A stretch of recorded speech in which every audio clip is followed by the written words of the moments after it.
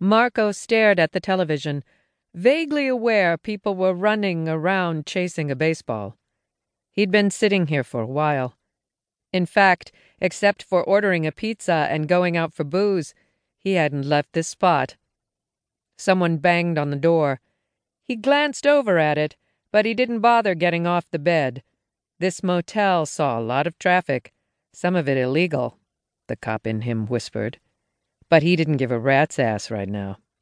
Based on the whiffs he got when he did venture out, he guessed the guy next to him burned bricks of marijuana on a hibachi 24 hours a day. The banging started again. "Open the door, D'Angelo, or I'll kick this bitch in," came an angry voice. Cho. Nathan Cho would be as good as his word. Cho was 5 feet 6 inches of badass cop who wouldn't hesitate doing whatever he felt needed to be done. He was also a good friend. Grabbing his cane, Marco levered himself to his feet. His vision swam, and he closed his eyes until the dizziness passed. When had he ordered the pizza? He wasn't exactly sure anymore. Limping to the door, he turned the lock and yanked it open. A tall black man with wild dreadlocks pushed his way into the room. "Abe?" Abe wandered around the perimeter, looking into the garbage can, and then heading for the bathroom. Marco shifted and gave Cho a glare.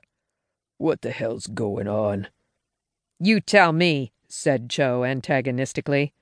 "You've called in sick to work the last 3 days, and no one knows where the hell you are.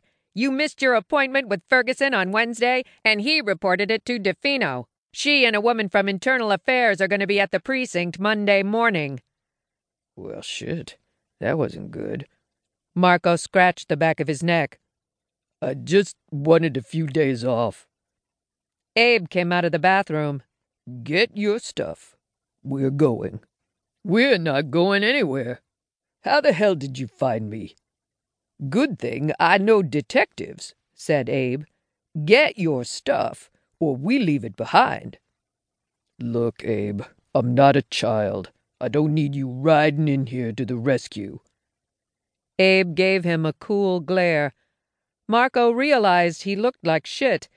He hadn't shaved in 3 days, and he wore a pair of athletic shorts and a ratty t-shirt. "There are 3 bottles of Jack Daniels in the bathroom trash. The guy next door is having a pot barbecue, but you don't seem to care. And there's a pimp doing double duty in the lobby who had no problem telling us your room number. You're coming home with me." Marco glanced at Cho. He crossed his arms over his chest. "He's right." Releasing a weary sigh, Marco knew it wouldn't do any good to argue with them. He didn't have the energy. "I'll go somewhere else." "Where? Your parents?" "Oh, hell no. That would never work." "Your brothers?" "Shit, that was worse."